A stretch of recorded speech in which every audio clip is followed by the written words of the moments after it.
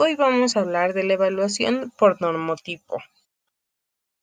En relación con la evaluación inicial realizada a cada alumno y las posibilidades de desarrollo y aprendizaje que se estimaron podían alcanzar, se determinará así lo satisfactorio o insatisfactorio de su rendimiento y se estará realizando en consecuencia una evaluación ideográfica.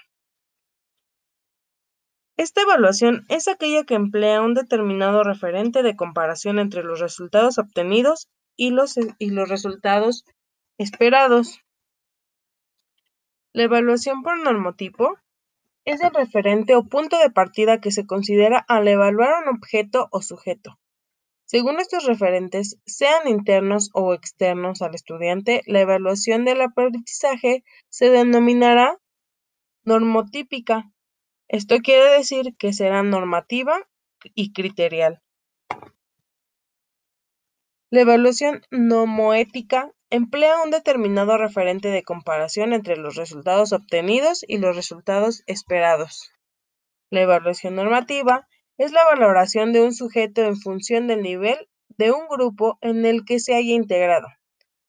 Es válida cuando se pretende determinar en qué posición se encuentra el alumno con respecto al grupo. En este caso, las normas de valoración estarán en función directa de lo que el conjunto de los alumnos domina o deja de dominar. Esto quiere decir que es cuando un grupo nuevo está con distintos niveles de competencia, como por ejemplo las competencias que se hacen a nivel matemático. Igual, en la evaluación inicial se puede llamar como diagnóstica, y si se evalúa igual 1 o 2, pues esto será perjudicial.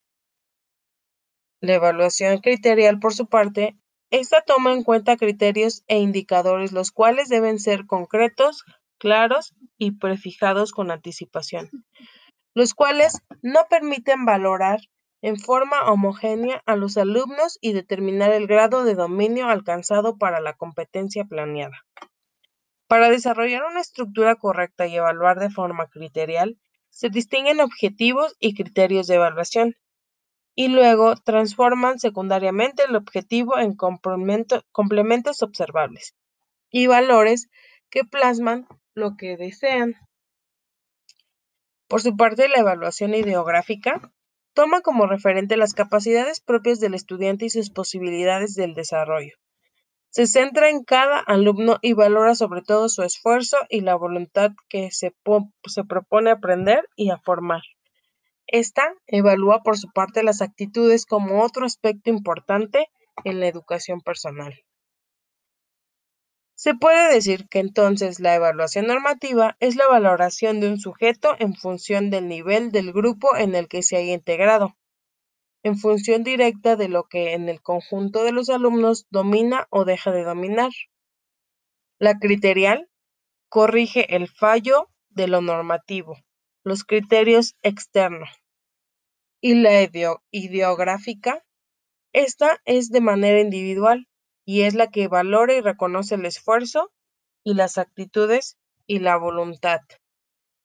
Bueno, pues este fue un pequeño resumen de lo que fue la evaluación por normotipo. Espero les haya gustado y si es así, déjenme sus comentarios. Gracias.